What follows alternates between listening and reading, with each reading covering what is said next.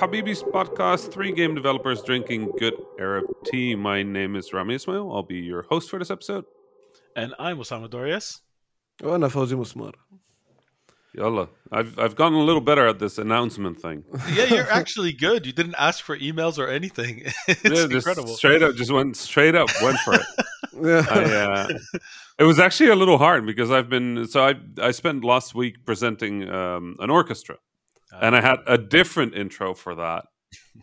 And I actually while the intro music was playing, I'm like, don't do that one. Don't do that one. Don't do that one. Oh, the orchestra played the Habibis music? That's nice. Oh, next time. No, we played games music, which it was really cool. Like I will say, there's something really. I think we forget that as game developers, right? That we're creatives, and that on the other side of what we do is people that are happy Mhm. and that are enjoying like playing the games and are just sitting there smiling or having fun or laughing. Like I know somewhere deep down we know it, but it's harder to have an emotional reaction to it. Mhm. And standing on the stage and presenting the orchestra, playing video games music was the North Netherlands Symphonic Orchestra. And they played video games music. They played Journey. They played Assassin's Creed Black Flag. We played Horizon, Halo. We had Bloodborne, The Witcher, Nice. That's incredible. Skyrim. That's a great selection. Yeah, we had we had all sorts of things. We had Shadow of the Colossus, Final Fantasy. So it was just an amazing Mega Man medley and a Sonic medley. What was the music you walked into? So I didn't have music to walk into. I the orchestra tunes before the show starts, and it's this Nice. very wild sound that is very consistent I for love some it. reason. Anyway, Yeah.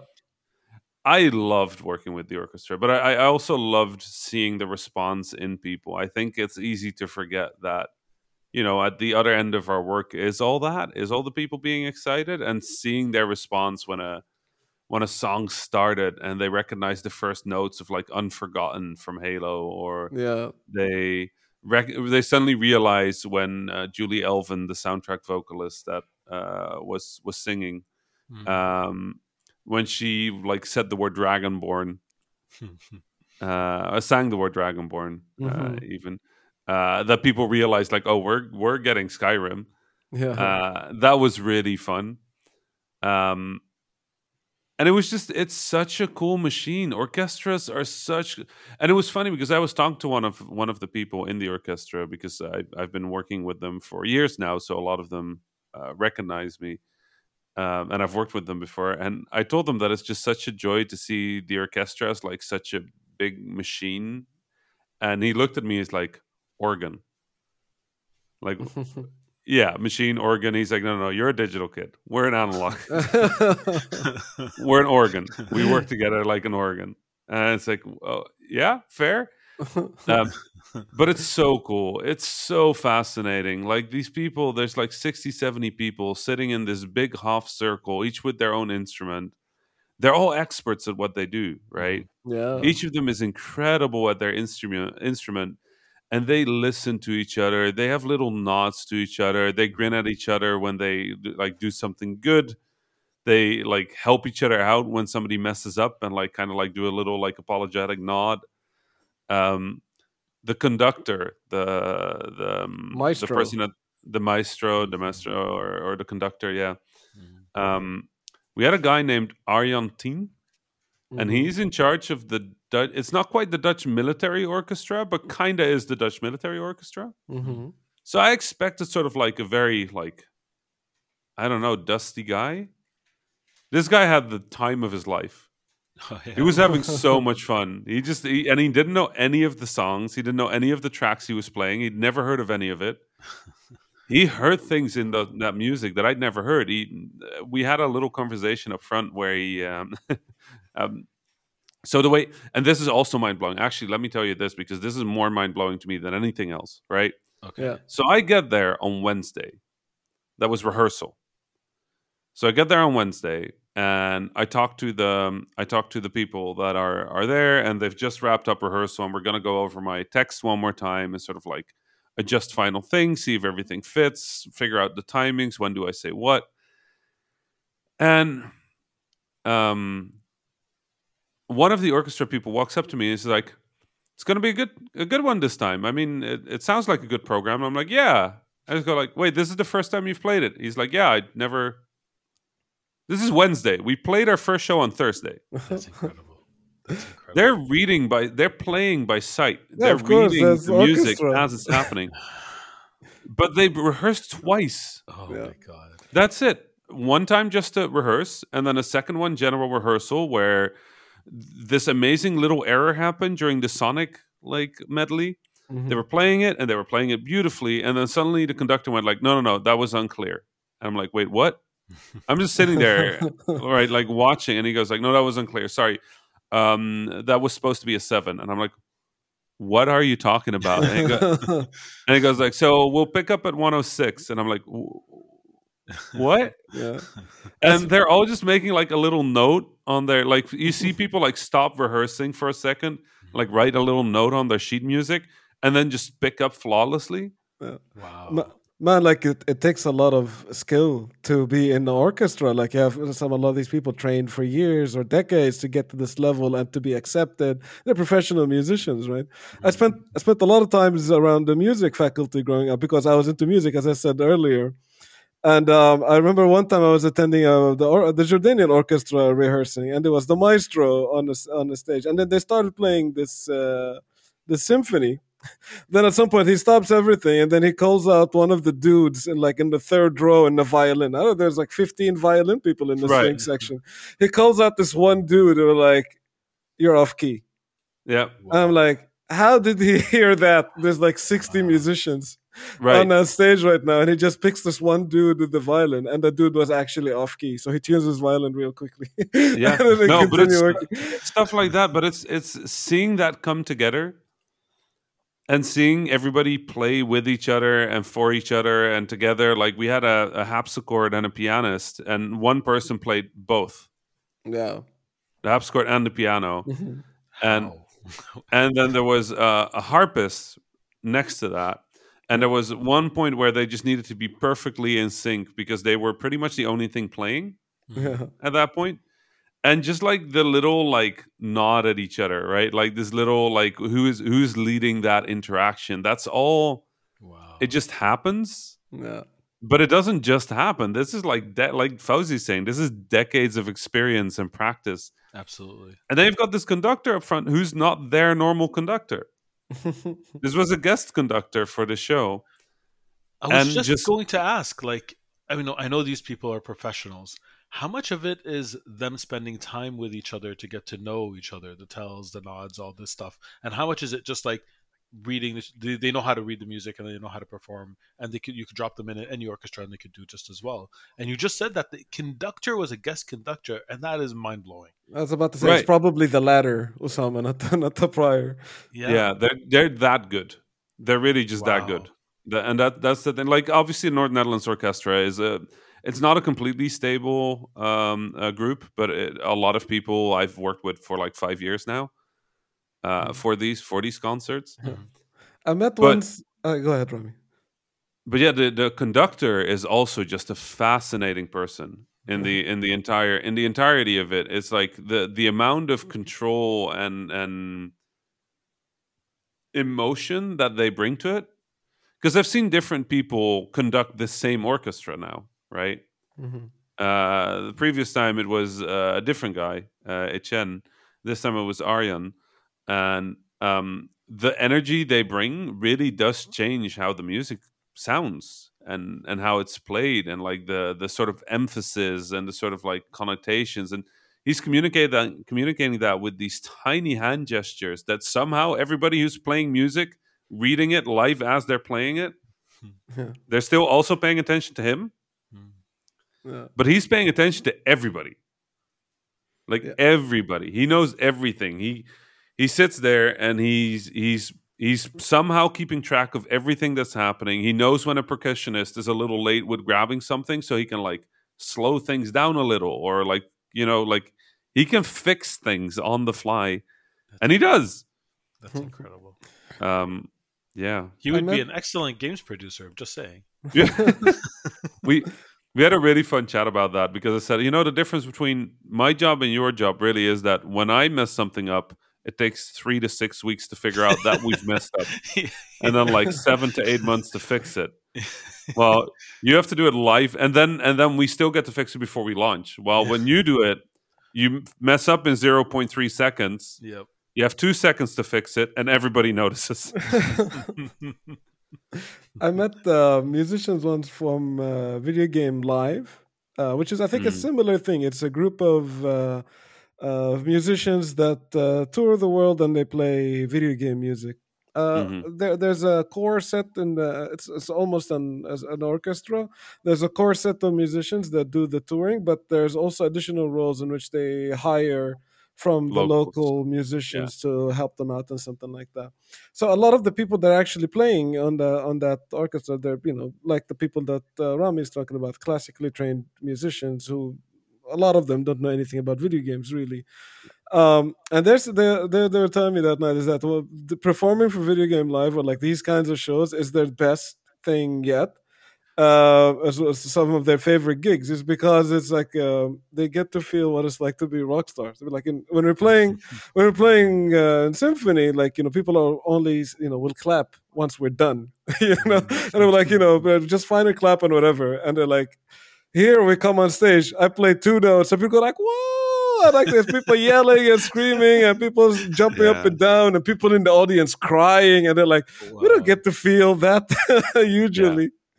No, Wow. it's really, and I think that was another thing that's really fun. So Aryan, the conductor, obviously we talked a lot beforehand, like sort of like to tune the presentation and to figure out when I was speaking, and he's the boss, Mhm. right? I was hosting, so I was the person who opened the show. I was the person that introduced things. I introduced the people. I introduced the orchestra. I explained some stuff. My job was really to be a translator because the NNO, the North Netherlands Orchestra, they're quite adventurous, but in essence, they're a classical symphonic orchestra. Mhm. So that means that half of the audience is not a gaming audience, Yeah. right? Mhm. So my job was to create a context for the people that don't know games, while at the same time making it interesting for people that do know games, That right? And sounds So good. looking good doing it, if I may add. I saw the pictures. the suit was my favorite Oh, thing. It was Gotcha. such a good suit. you clean up real nice. It was really It's rare to see you not remarkable, in Ralph. in a t-shirt or a leather jacket, and you clean up. You should do it more often, Remy. He Honestly. probably The wanted to wear a backpack still on the stage, right. and his headset's around his neck. And the conductor's like, "No, none of that stuff." No, not. It was really fun. I got the basic assignment: wear something that will make you stand out from the orchestra, but that won't be more striking than the soloist, Mm. the singer. And the singer is Julie Elvin, and she's like, her name is Julie Elvin. Like she has an elvish appearance anyway. Um, she's an incredible singer. And she was the original singer on the Horizon Zero Dawn soundtrack. So if you've listened to that, that's her Wow. voice. Um, she's on World of Warcraft. She's on League of Legends. She's incredible, and um, we got really lucky with what we picked because I went for a blue suit with a white shirt and gold in the tie and the tie and the tie and the shoes. Want to be Arab without some gold in there? I just It was fun because I actually go to the same store for all my suits. It's this tiny village, pretty far north from where I live, so it's kind of a pain to get to. But they've done my suits for like 7 or 8 years now, and they are phenomenal. They are incredible. They like I walked in, I called them ahead. I'm like, hey, I need a suit for like 2 weeks from now. Can you make sure that we have something? And I walked into the store, and they just had a bunch of ideas, and they knew my sizes, even though COVID meant that they didn't fit anymore. Um, that was a little confrontational.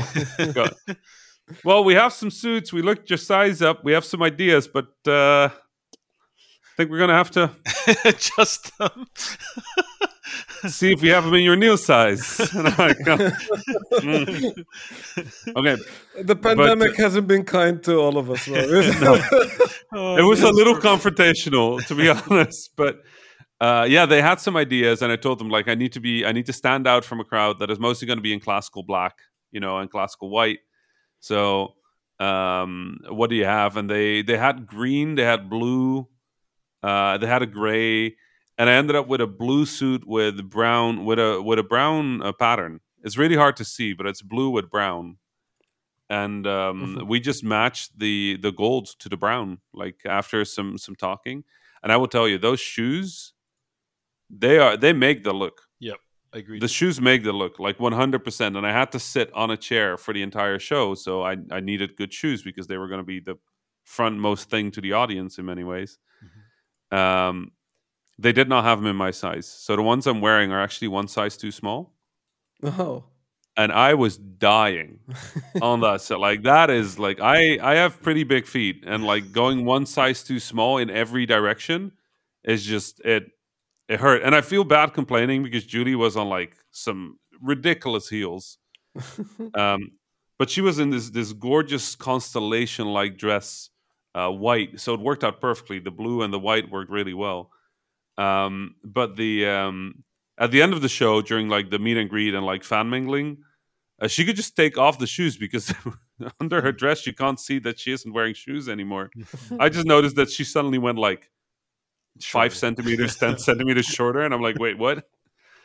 But what orchestras have so many rules. I didn't Yeah. know that. But like, I mean, I did since 2017, but it's just cool to see it every time. It sounds like an amazing night, Rami. You are completely excused for uploading the last episode of the podcast on Arab time. It was very Arabic.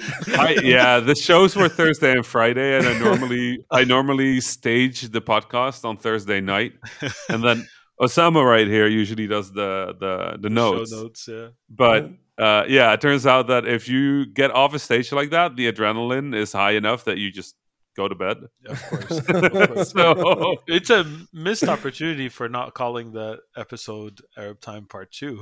that's fair. I actually thought about that, but then I realized that we didn't talk about Arab time on the episode. Yeah. So I was like, I just called it episode 37. I actually uploaded it right before this episode. I'm sorry, Osama. I don't think It's before we okay. recorded this episode, Osama hasn't had time to do the show notes yet. I'll So get there. anybody who has complaints about episode 37, named episode 37, not having show notes, please email us at info@habibis.com.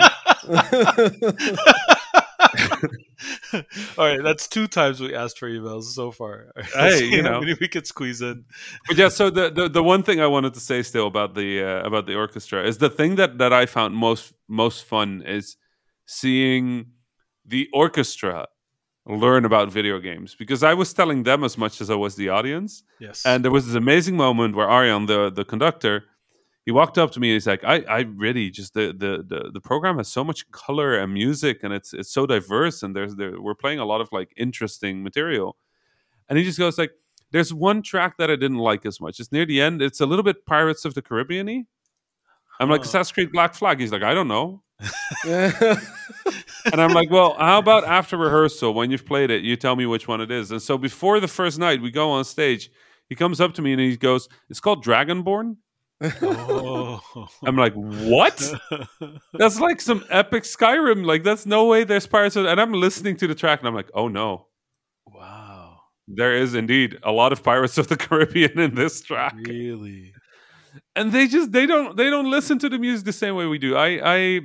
My mom came to one of the shows and she's played Shadow of the Colossus, and when they played Shadow of the Colossus afterwards, she told me like you can see yourself walking through the fields and like seeing the Colossus No, that's and amazing. jumping onto it once and then climbing it while it's trying to shake you off, and then you stab it and it falls, and it's this sad moment, and you could see the entire journey. Mhm. And then I'm talking to people in the orchestra and they're like, yeah, it builds really beautifully. And they're like, yeah, and it does this very sudden transition into this melancholic like sadness near the end. And I'm like, yeah, that's when you stab it in the face. It's Oh like- my god, that's perfect. it's just so good to realize that people don't know. They don't see what we see when we listen to that music. When Yeah. you play Halo, the first note comes in. I'm a 16-year-old kid with my friends sitting behind an Xbox Yep. watching Halo 2 boot up for the first time. And just sitting at that main menu, going over New Mombasa and like seeing the supercarrier, the Covenant supercarrier above Earth, and being like, wait, they're on Earth? Yeah. That Music is powerful that way. Like our brains make these connections. Like I don't know about you, but I have so many memories that bring about like the songs that played during that time, or vice versa. A song that plays that brings about a memory. Like these associations are so powerful and strong. So the context that just comes sweeping in whenever you listen to music, that they're missing something by not having that. I mean, they have something else. Granted, they have like more clarity of being able to actually see the music for what it is itself, but that context is powerful. That's why people are crying and they're reliving moments that are dear to them. It's incredible. music is special, y'all. Like I love video games, but like, you know, seeing how much the music of the games alone can do, we work in a pretty cool medium that we get to combine all of that into one thing. We do, absolutely. Did you get to play anything of that medium during the week? What Yeah, an epic transition. We have to call out this transition. beautiful, Oh, beautiful. I I learned think from the master. if we keep calling out transitions, we will never actually have a smooth transition because we will then spend 20 seconds talking about how great the transition is. it's more fun that way. I'm sorry. That is true. Very unique about our podcast. We're the worst at transitions because we keep calling out good transitions. No, I did play a bunch of games. So at the start of the week, before I headed to the orchestra cities, I played a bit more of Deathloop. Uh-huh. Yep. So did I. Did you finish it? No, have you? I haven't either. I kind of gotten a bit cold about it. Like I feel I got to the part of it when it's becoming a little bit grindy and it's getting a bit harder to boot sometimes. Yeah, I think I have the same thing. It's feeling a bit more prescriptive than I thought. Like Prescriptive. What do you mean? it's a little bit more do this, do that. You know, there's a little bit more guidance than I feel I would have liked. Like it stopped feeling like a puzzle. Yeah. Okay. I really enjoyed the puzzle.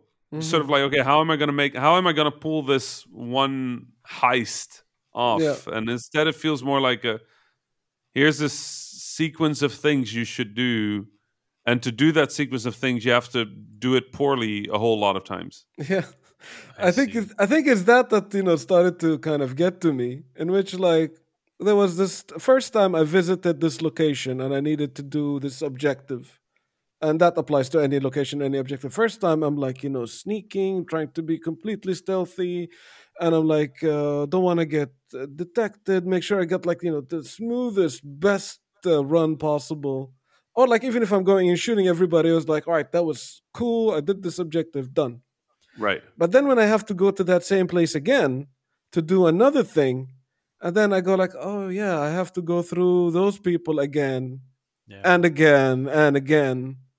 It starts to lose its And magic a bit. It becomes thus, like I don't want to go through it. Like I've snuck my way against these guys before. I just want to shoot my way through them this time, or I just machete, I or everybody. machete them. You know what? It becomes like I've dealt with these guys before. It's becoming a little bit more complex, but I have to deal with them every time I want to get something done in this area. Mhm. Yeah, yeah. I'm feeling it. I'm feeling it. What do you think they could have done better to fix that? I think the main thing is the I think the evolution of your character is pretty good, Okay. and that you get more stuff and more abilities to take some shortcuts, Yes. Yeah. right? Because Yeah. as you get stronger, you actually get to avoid a lot of stuff, or you get to like deal with enemies a lot faster. You start to fly away, or like you shift your Right. way on top of the high hills or something like that. And that works, but I feel like it doesn't work enough. Mm-hmm. I feel like I want better, more shortcuts to like go through things. I'm sure if I watch the speed runner absolutely ace this game, Yeah. it's going to be spectacular to watch. But for some reason, I'm not finding those options, and most of the time, I'm getting into a space real quick, murdering everything, and then moving on. Mm-hmm. But I'm not having fun with it anymore. I'm just doing the motion, right? I Yeah, have to- exactly. It feels like been there, done that. And if I'm doing it over and over again, it goes like it's just, it feels a bit like taking too much time. Do you Yeah, think? I want to be either far more powerful or far more fast. Yeah. So like like I think another page from the Dark Souls book, just opening that door, meaning that I don't have to go through that stuff anymore, Exactly. and go Shortcut. directly to the meat. Level design wise, I think that was great. Hmm. And Yeah, the abilities, like Rami said, they allow you to skim through a lot of things, but you can still, like, get detected, and then everything goes to hell, and then die and re-loop again. So, Yeah. like, you can still have to deal with the stuff, even if you're more powerful. Hmm. The Do, encounters, they're still the encounters. They're not. You can't avoid them entirely. yeah. do you think more variety in the randomness would have helped as well, or do you really feel like, Well, because like, is it mundane I because you feel like you've done it before and there are no well, I surprises? mean, to be really precise, there is very little randomness. That's Mhm. kind of the point of Deathloop, is that the encounters, the skirmishes, the scenarios are really dependable. Yeah. Yeah, They're deterministic. They they play should out the be way. because it's Yeah, looping. right. Yes. So everything plays out fully deterministically, as far as I can tell. Things play out the way they play out, and you are the only force that changes it. Yeah. So it's more that if you're trying to achieve something, and to do that you have to do this, that, then that, then it means then this, that, and then that are exactly the same every time, Yeah. because you're doing this, that, that, Yeah. right? But I don't. And it I means don't that mean like from the context that exists in the game because of the narrative that they chose. I mean, do you think that's what differentiates this from other? It's not exactly a roguelike, but games that loop. Usually roguelikes. The reason it's interesting to go back and back again is because you don't know what to expect. Like the layout is going to be different, the characters are going to be right. different, and that makes it a lot more. It gives I you a th- lot more surprises, a lot more interesting. I It think doesn't. it's like an inverted roguelike. Yeah. Mhm. Does that make sense? Like in a roguelike, you every scenario you come across is unpredictable, but you get more understanding of the tools you have. Yeah. So 90% of the time it's unpredictable, but you understand how to deal with it. Hmm. And 10% of the time it's predictable, and those are usually boss fights, Yeah. right? I think that loop kind of flips it around. Like 90% of the time it's fully predictable, and only when you make progress it stops being predictable, or when you get invaded by Juliana. Hmm. But I don't actually enjoy the invasions. No. Mhm. So I I don't know. found that later on, the invasions for me became like a way to avoid to having to kill the visionaries again and again to collect the slabs. I was like, I'm just gonna hang around here a bit until Juliana comes in, because Right. I'd just rather just shoot her Yeah. and get the stuff, get Yeah. lucky, rather than having to go through the motion again. And I think when I thought that way, is when I realized, like, wait, Not having fun I'm anymore. not having fun. Yeah, Yeah. exactly. Yeah, it's still a phenomenal world, and I intend to continue and at least finish it, because I feel like the first hours, the first, like, what, 7 to 10 hours that I played of it, Yeah, that's they were great. phenomenal, Yeah, fantastic. and I feel like it deserves the payoff of at least knowing where it goes. Same. But I've definitely hit like the lull in the game. Yeah. Mm. I Um, felt like time used to fly in that the early part, and then it started to slow down a bit for me more and more. But like you, Rami, I want to finish it. I want to see it through. mhm. Like, because, like, I think the first 10 hours or 7 to 8 hours of this game is just worth the price of admission alone. Yeah, Uh, absolutely. but I want to see it. I want to see everything come together as well. So Hmm. Yeah, and then sorry, was there more thoughts on that loop? no, Yeah, no. just one last one. Oh, Actually, I did not play much again. I had another busiest week of all time, and I wow. collect those. Maybe not as busy as you and your orchestra, Rami, but it's still pretty busy. Well, I that was played. just the last 2 days of my week. So I moved the needle a little bit more on Deathloop, but actually, there's something I kind of need to call out. As I mentioned before, I'm in love with the narrative. I love the voice acting. There's a lot to love about it. And I think there's a testament to how old I'm getting. And I know I'm going to regret saying this in front of Rami, but giving him more fuel. getting? What do you mean getting? What do you mean getting? I was expecting to regret it a little bit later. I mean, right away. Let's just get it out of the way. Yeah. Okay, let's continue. Further. The font size is impossibly small. Oh. That even if I'm wearing my glasses, I can't read it. I have to like get another chair and sit closer to the TV, which I don't feel like doing when Right. and I don't know if this is first world problems, like, oh, my couch is so far from No, the TV, or absolutely not. it's just there's no setting. I actually went Yeah. and I looked for a setting for it, and it's white on black, which is supposed to be more legible, but I can't read. Uh, I've you I'll know be how really honest. Some of the discussion I've seen about that loop, that from an accessibility point of view, because I'm Able Gamers ambassador, so I keep track of sort of like accessibility in games a lot as well. yeah, It's miserable. it Like is. that loop did a really really poor job of accessibility, and I really hope they'll address it in a patch because this is not the AAA standard. You can't do that. No, what it reminds me of is when I played Dead Rising a million years ago. I had to buy a new TV because I had Right. back then I still had an SD. Because back then you were also old and you couldn't read. No, they I think they made the game for HD displays. I still had an Right. SD TV at that point, and I had an HD monitor, so I played like computer games in HD, but whatever console games I played them in SD, and I could not understand the text. And that was another game that was explaining you things that you had to understand.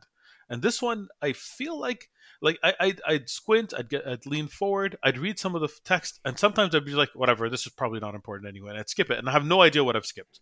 So like, Right. there's a lot of instructions that just went over my head, and I'm almost like I didn't get that far in. I probably played I about mean, 3 hours at this point, and I'm like seriously considering just like starting over, reading every word, and like sitting close to the TV. no, for that loop, just wait until they patch it. Like I said, this has to get patched. There's too many people that don't have the ability to just read like that, right? Like Yeah, that's not an old thing. That's anybody can have issues with sight or contrast or color blindness or whatever. Like those are just people.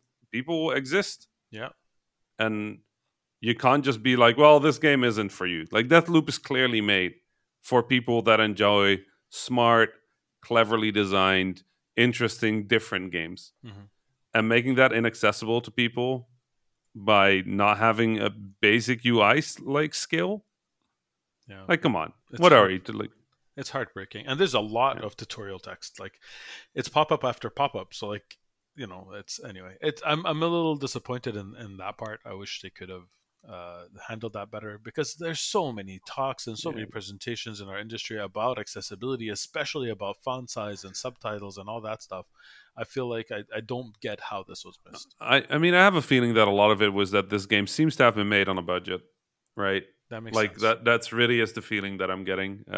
They just I disagree with the prioritization there, but I also understand the game has to ship at some point. But I absolutely hope that this is a immediate patch priority, I hope right? so. This should be top of triage because subtitles being readable, Yeah, um, text in booklets that you find being readable, yeah. stuff like that. It should just be there. I just haven't encountered this problem in such a long time to this level that it kind of shocked me, to be quite Yeah. honest. No, I understand. I'll switch to another game then. Go. Mhm. I played two other games, Ooh.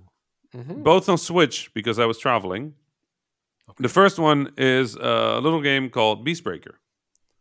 It's made by Asher Volmer, who you might know of Threes, Yeah. Mm. and it is I love threes. a it is an RPG esque game about a tiny mouse that fights monsters by being a pinball.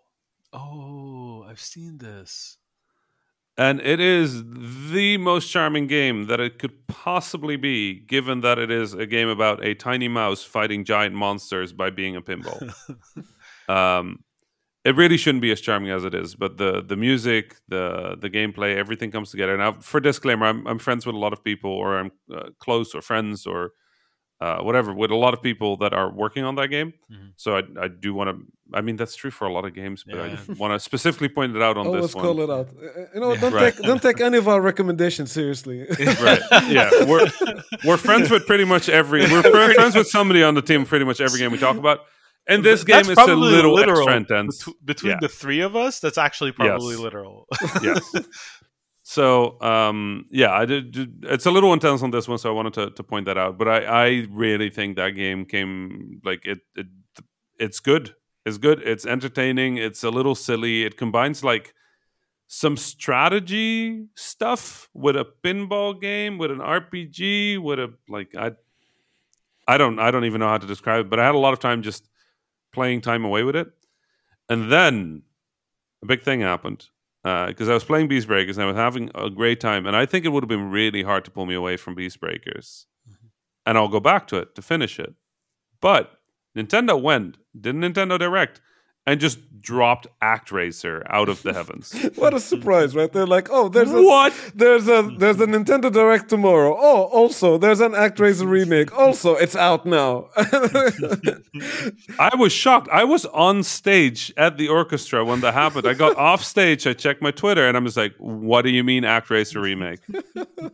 What are you? I've loved ActRaiser since I was a kid. Is it good? Since I first Well, I played. haven't played it. Yeah, Fawzi, I don't know how to tell you this. It is not what you want, and it's also not necessarily what you need. Oh no, you start to But sound like it's- my doctor. But it's also not bad. Okay. Okay. It is. It is weird. There are a lot of moments where you're like, "Oh, it's ActRaiser," you know, like you go down, you come from your heavenly castle, palace, floating sky place, you drop down, and you do some hack and slash, right? Uh-huh. And hack and slash isn't great. It's not. I mean, the old one was obviously very clunky because it was back in the old days, and it tried to make this more smoother, but they kept the level design, so it doesn't actually work all that well. Mm-hmm. But you've got like a ground pound, you've got like an uppercut, you've got all that stuff. But then they chopped the levels up into like 6 sequences as if it was made for a mobile game from like 2012. Okay. So Fillmore 1, which is like your opening stage in ActRaiser, is normally just a left to right thing. You just start on the left of the level, you go to the right of the level, and the boss is at the right end. Yeah. In this game, there's like 6 level transitions before you get there. Okay. So like You walk off the right side of the screen, and then you go into a new area, and then you continue there. I genuinely stood in front of one of these transitions for like a minute because I was like, "Where's the boss? Why's the boss not spawning?" so like they added new segments. So not necessarily. Okay. Sometimes it's literally just the old level just chopped into more stuff. Okay. So that's weird. That's strange. The strategy part has also gone a little weirder. It still works mostly the same way. You're still like guiding people to places. You're still using miracles to like open opportunities for your people. But they've added sort of a tower defense and hero kind of game to it. Wait, what? Yeah, so that's new. And then when you close one of the monster pits, which normally you need to let your villagers there, you now have to go in and fight a boss. Okay. Mm-hmm. Not a bad addition, I'd have to say.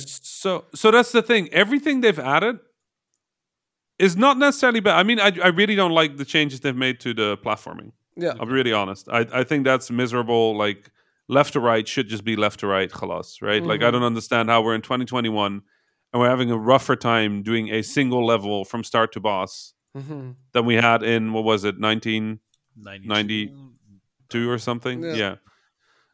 So I don't understand. I don't understand the aesthetic choice. I don't understand why that happened. But in terms of it being an ActRaiser game, it is absolutely unmistakably an ActRaiser game. You're still building the towns. You're still guiding the people. You're still using your miracles. You're still going in, and your statue turns to life, and you fight things. But when you finish a level, I haven't seen I didn't turn back to a statue in many of the cases, which I was very disappointed about. But that's it. So is it a good game so far? I'm having a good time. Is it ActRaiser? Well, yes. At the core, it's an ActRaiser game. But the way they evolved it is not necessarily to my liking. But it's still ActRaiser. So I'm just playing it. I'm having a pretty good time with it. I'll be really honest. It's pretty. It's pretty at times. It's ugly at others, but it's ActRaiser, so I don't actually care all that much. I'm just glad to be playing it again. Ooh, sounds cool. I like some of the stuff that you mentioned that they added to the whole village part. That sounds cool. Yeah, it can be. It has good moments for sure. It has moments where I'm like, oh, that's that. If they could have done that back in the days, they absolutely would have. Right, and those are the good additions. And then there's the choices where you're like, what? Anyway, this is the part where I shut up because I've been talking for 45 minutes straight. I've had an exciting week. Yes. It sounds like it. Well, I did a thing too. Wait, Fauzi, did you do a thing? I, I watched some movies and some TV series that I want to talk about, but I talked about Deathloop as well. Osama, why don't you go first? Are you sure? All right, Yeah, go I'll for it. jump in. So I watched a movie. It's called Free Guy. I don't know if any of you have heard of it. Yeah, That's I haven't seen it yet, me but I neither. I've seen it on billboards and stuff, but I haven't seen it yet. I have Well, a weird feeling that there's not much to spoil about this movie. yeah, the entire spoiler pretty much is in the trailer. If Right. either of you have seen the trailer, you know what the concept is, and you Oh, could good. pretty much guess how it ends. Like there's the surprises, because there are surprises in the movie. But I'll give you the concept anyway. For those of you who don't want to hear, like skip out the next 30 seconds, I'll put it in the show notes. But really, you could get this from the trailer. So you have a uh, NPC in an open world game who at some point becomes aware. So it's an artificial intelligence type uh, story. He becomes aware and he starts becoming famous because he's not acting like a normal NPC, and that's throwing everybody off. The part that's a little bit less clear in the trailer is that there's this conspiracy about someone from a game company who stole code, although he paid for it in the story, from people and shelved it instead of. So he basically robbed them of royalty. He used their code, he bought it, but he pretended he didn't put it in the game. This movie got too real. I'm gonna skip it. and and the AI code is what made this NPC, become self-aware, because their video game AI code is so advanced that it it spawned these, like, this is the thing about the game. The game is really fun. It's funny. It's enjoyable. Like I'm not sure if it's well received, but like it's entertaining throughout, and yet it's bothered me so much because it got literally everything it possibly could get about game development wrong. Like it almost went out of its way to get it wrong. I mean, somebody buying code and then trying to withhold royalties sounds pretty real to me. yes, that part is real. Okay, so since we're still in spoiler mode, do you want to hear what part isn't Sure, real about the code? sure. So these two people who sold the code, one of them gave up and said, "Whatever, I'm just going to work for this big company," and the other is on a hunt to find the code in the game. So the one who works at the company isn't looking for the code, and he's just working as a playtester, even though he has the opportunity to be a coder and find the code. And the other one who wants to find the code isn't working at the company, is playing the game and looking in locations for the code. And the code is actually at a random player's house. So they have to invade a random player's house to find the AI code. Like, it doesn't follow any logic whatsoever. Absolutely not. And they keep mentioning it because this is like the main plot line. And every time they don't mention that, I could suspend disbelief and I could just enjoy the jokes. The acting from Ryan Reynolds is really good. It's phenomenal. It's really funny. There's a lot of like little in jokes for people who play video games. There are a lot of cameos from like Twitch streamers and stuff. I recognize two or three of them. I'm sure the others are even more famous than the two or three I recognize. Like there's a lot there for gamers to like, and in my humble opinion, nothing there for game devs to like, and a lot there to trigger game devs. So Right. yeah, it's hard. It's a hard movie to recommend to anyone, from two reasons. One, for game devs, it's probably gonna gnaw at you the entire time. I've never seen, like, it's since Grandma's Boy. Remember that movie? Oh Like, yeah. yeah, I think this got it more wrong somehow, like about how games are made. In some ways better, in some ways worse. Oh yeah, another scene that happens that I was like, oh yeah, of course people think that's how it works. Um, the antagonist takes an axe to servers, and each server is associated to a building that comes crumbling down in the game because he hits a server, and of course the data of that building exists only in that server. Like there's a one-to-one relationship between it.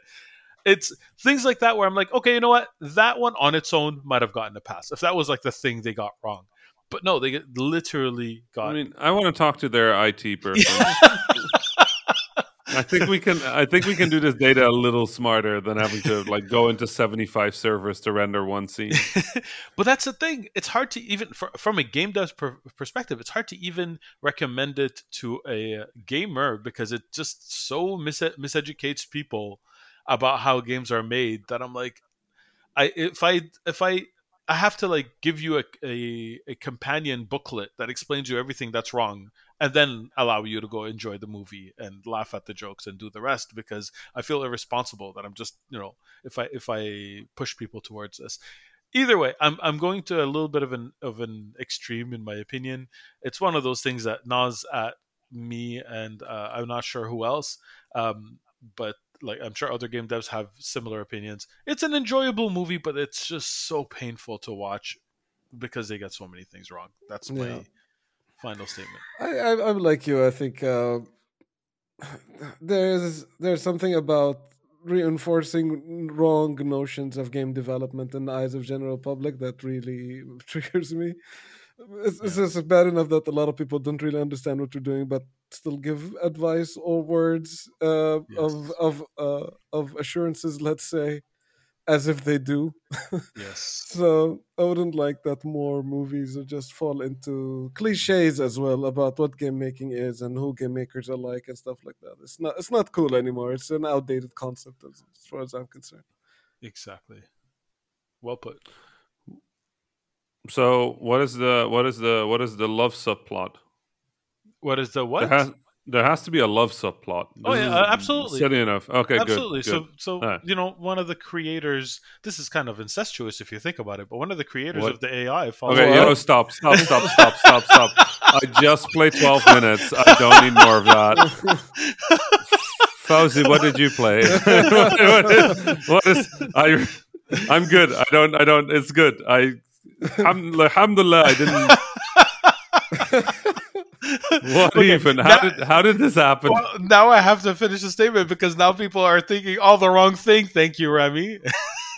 You said incestuous. Yes. What are they supposed to What, get out of it? what I'm saying is one of the creators of the AI falls in love with the NPC that gained consciousness. So I meant it in that way. So like she's like the mother. So wait, a coder fell in love with the the code? code. Oh yeah, that's pretty reasonable. Yeah. It happens all the time. Fair enough. Yeah. So my analogy was that like she was the mother. And she fell in love with the NPC she created, but I guess that made it worse. Maybe I should have stopped when I was. So Fauzi, what did you? Let me jump in and save the day here. Yes. Well, at least we know what to cut. From this You don't think conversation. I'm cutting this, right? Oh no, Rami. What are you doing? I think the episode is just going to be called incestuous. Oh no. Oh no. All right. So I played a video game, but I want to talk about that next week because I didn't give it enough time. So I'll save it till there. Here you go. Cliffhanger number 1. Okay, done. Hope you enjoyed this episode. And, So send emails at info at okay. That's number 3. I love it. Here we go. There we go. All right. Okay, let's All right. let's give Fauzi some minutes after me talking for 45 minutes straight. I went to the cinema for the first time in God knows how long, and I watched Dune. Oh, Yeah. Oh, I haven't seen it yet. what a How is movie! it? So I'm usually spoiler averse. So in this case, I'm gonna be even more spoiler averse because I imagine once both of you guys seen it, Oh yeah. No, we're we gonna have need not to yet. talk. Yeah. We're gonna need to talk desert and Arabs and stuff like that for Of sure. course. Of course. And what is it, Lisan al Ghaib and stuff like that. There's a lot. There's Arabic plenty in that movie. Coolest thing about it is that most of this movie seems to be shot in Wadi Rum in Jordan. So it's a very funny thing for me because like there's so many movies that's been shot in Jordan. I was tweeting about that the other day, like The Martian, Prometheus, Lords of Arabia. So many movies get shot in Wadi Rum specifically. I'm very familiar with that area. So it's kind of hard for me to believe that this is another world. you know, like this is like the world of Dune and the desert. I was like, yeah, yeah. I camped here. We had we had falafel under this rock. Like it's very familiar territory for me. So like I can understand though why it would look otherworldly for a lot of people. It's a UNESCO World Heritage Site. Beautiful. Mhm. Absolutely a must see if you're in Jordan. But for me, it kind of suspends my disbelief as I'm watching any movie because I go like, oh yeah, I know this area quite well. Um, so Dune as a movie. So if I can tell you what I think about it, generally, without going to details, maybe we'll have a spoiler discussion about it at some point in the future. I Mhm. felt that it is visually spectacular. It is absolutely a movie that is trying to impress you with every single frame. Mhm. Sometimes I wonder in its quest to impress you all the time. Sometimes I feel it forgets to entertain you. Mm. I felt that Mm. the pacing was a little bit off of that movie. Mm. I felt like sometimes there were like a lot of information in a very short period of time, and then there's not a lot of information in a prolonged piece that didn't give me much. It definitely feels that this is a movie that carries the weight of the source material. Mhm. Like the Mhm. more aware of the source material you are, the more likely you are to enjoy it and watch it and you know see the words turn into visuals. It will have without a doubt a remarkable effect on you. Mhm. I do think that sometimes in the storytelling parts of the movie, it's a hit or miss in some areas. So It feels very Villeneuve to me, to be honest. very Like what? the Sorry. way you're Villeneuve. just the Villeneuve, the director. Ah, yes. Yeah. True. Like because he had the same problem with Arrival, I feel, where you read the short story and you watch the movie and you're like, wow, it's a very coherent adaptation of the book material, Hmm. and it diverts in sensible places, Yeah. but then you can't take the pacing of a book and make that a movie. Correct. And he really tries every time. Yes. It definitely like it brings in the same kind of. I would say by now it's almost his signature pacing because Blade Runner I felt also fell under some of these Yes. issues too. Yep. Agreed. In which like when you think back of Blade Runner, it had a very unique visual identity. Like when I say the Blade Runner sequel, your brain is now purple and yellow probably. Yes. Right. And like have a lot of scenes in your mind that is associated very strong visual identity. And Yeah. like kudos for him and the cinematographers that he worked with and all of these people. But there was undoubtedly issues in the pacing of that Blade Runner movie. Yep. And yeah, Dune just feels like there is such a big world that it's impossible to fit in a movie or three. Like I feel Right. like give him a series, give him like 12 hours to tell the story properly. Yeah. Yeah. But without a doubt, an amazing cinematic experience. Like you'd enjoy it in the cinema. It's really good to be back in the cinema. For that matter, yeah, very enjoyable. I would have to I'm say, just but could be better in my eyes. right. I'm just laughing because both of us, like both me and you, Fauzi, we haven't been to the cinema for a while, and Osama here has been waiting for us to go see Chang-Chi Please. forever. Please. And I want and to. you just going to June is like the funny. Somehow that's the funniest thing to me that I've heard in like weeks. so, so you went to the cinema. Nice. Did you see June?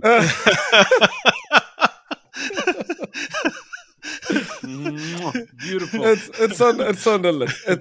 Yeah. It was impossible to avoid Dune. Yes. Of Everybody's watching course. it. It's the zeitgeist right now, and Of Right. yeah, course. I've been really looking forward to it as well. So, Yes. And I don't want to take away from Dune's Thunder, but Shang-Chi was really good. It really I'm was. just all right. It's a I'm different just kind of gonna movie, though. Yeah, I'm just gonna enjoy the this and just leave it like yeah, leave it right there. No, it's phenomenal. I'm really looking forward to seeing both. I have a friend that I sometimes go on like movie marathons with, uh-huh. Yeah. and I'm planning the first one again because Free Guy hasn't left the cinema here yet because Uh-huh. there's just nothing happening. Yeah. So I've been thinking of doing a Shang-Chi, Free Guy, June like movie day, Nice. and just Wow, that's a That's lot cram of my movie day for into That's one a cinema. full on day. day. Yeah. I did 4 or 5 in one day once, Wow. and it was a mistake. Let me see if I can find the order. Let me see if I can find the order of in which I watched those He movies. started 'Cause with the Fellowship of the Ring, then Yeah. then the Two yes, Towers. no, what is it? Because I watched Knives Out on that day, Ooh, good movie. and that Yes, was a that was really an really good excellent movie, movie. right? Yeah. Yeah. And then I also had Star Wars Which Hmm. one? on that day, Which one was that one? which was Skywalker. Okay, okay. Pretty good. Um, and then what was it? Yeah. Okay. So it had Knives Out, which I was really excited about because people were talking really well about it, and I went, okay, great. Let's go watch that. And then Rise of Skywalker because I had promised friends, and this was the second time I was watching Rise of Skywalker, Hmm. and I hated it the first time I watched it. And somehow I hated it more the second time I watched it. So I came out of Knives Out being just like, wow, cinema is great. And then I went into Skywalker and I came out and I was like, cinema is cynical.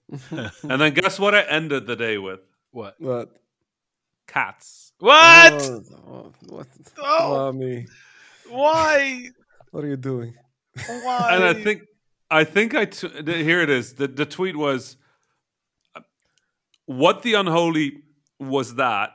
Cats is the most uncomfortable horror movie I have ever watched.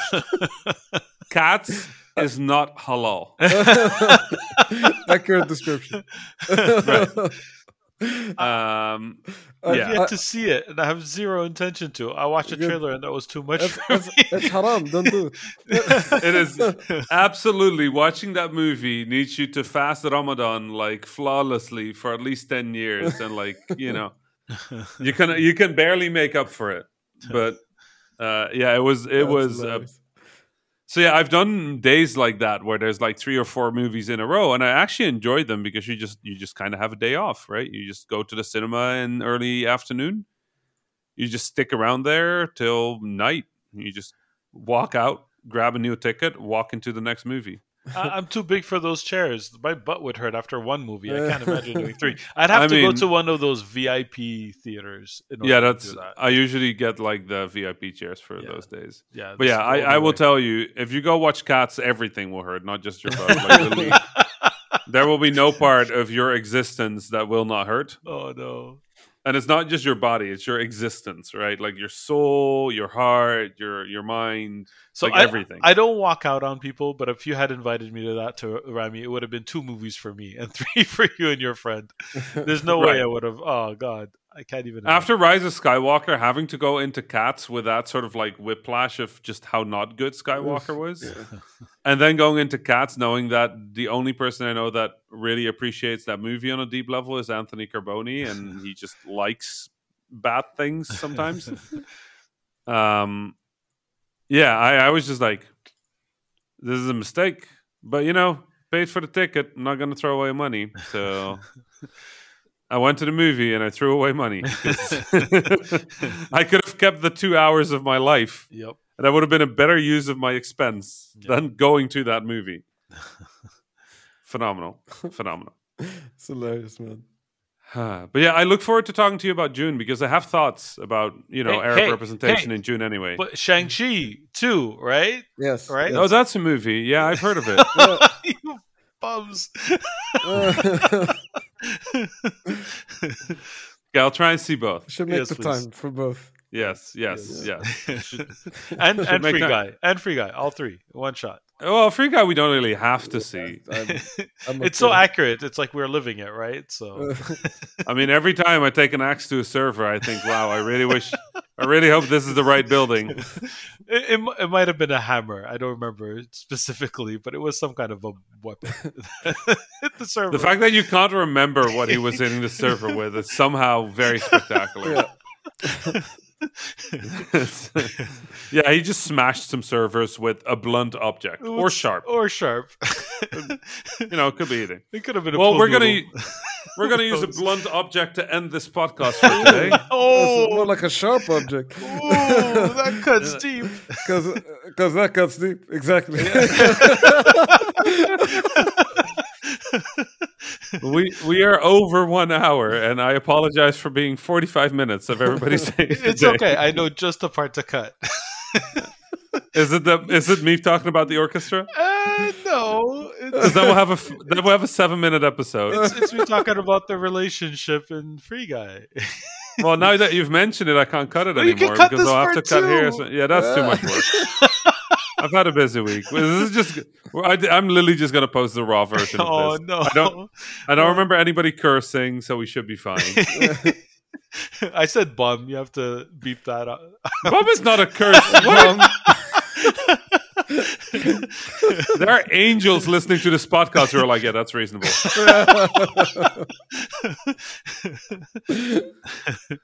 Anyway, if you enjoyed the podcast or you have suggestions for names for episode 30, no, never mind. Like, just send us emails so Osama's happy. Like, all the emails.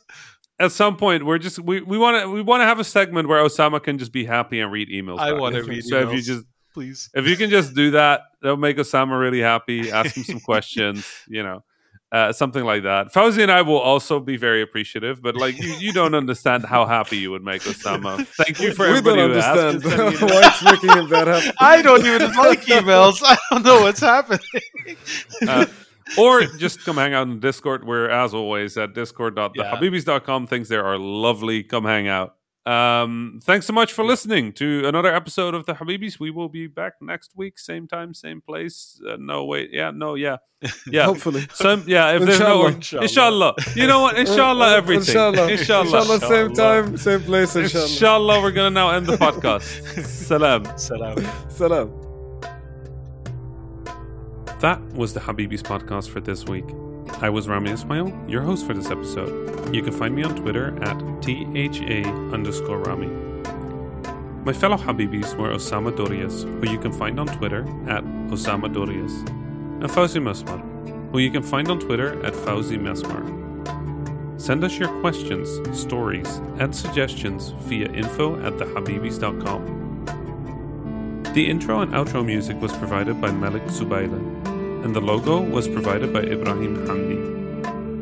The Habibis is a weekly podcast about 3 game developers drinking good Arab tea, with new episodes launching every Friday, inshallah. If you enjoyed the show, don't forget to subscribe on your favorite podcasting service or check out thehabibis.com for more information. Thank you for listening, and salam.